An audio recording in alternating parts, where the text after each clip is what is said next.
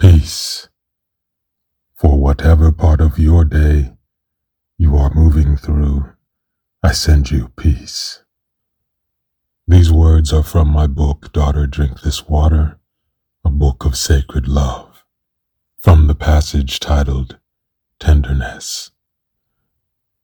A butterfly lands on 1,000 flowers and never leaves a single bruise. Touch your heart like that. Do you feel deeply? Then that must be what the world needs from you. Don't shallow water yourself. Plunge, not into despair, into the sweet communion of what lives and loves and learns and laughs and lights in the deeper waters of the soul. Whale song is a glorious chorus. Join them in the ecstasy. Give thanks for feeling life this vibrantly. Your sensitivity is called being deeply alive. You gather meaning through feeling. Soul wealth is measured this way. Feel deeply.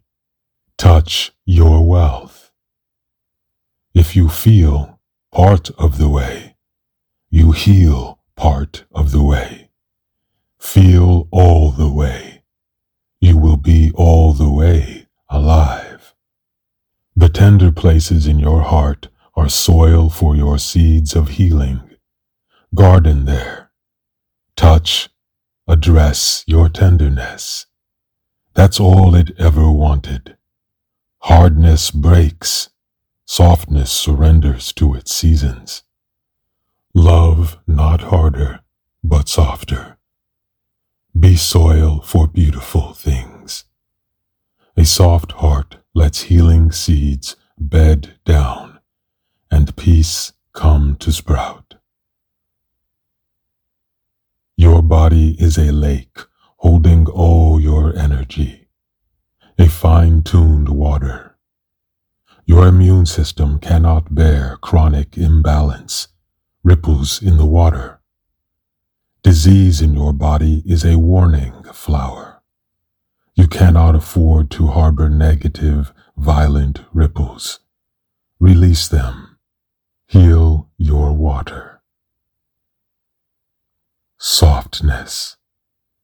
Not because you are a woman, but because it is the nature of living things, and you are a living thing.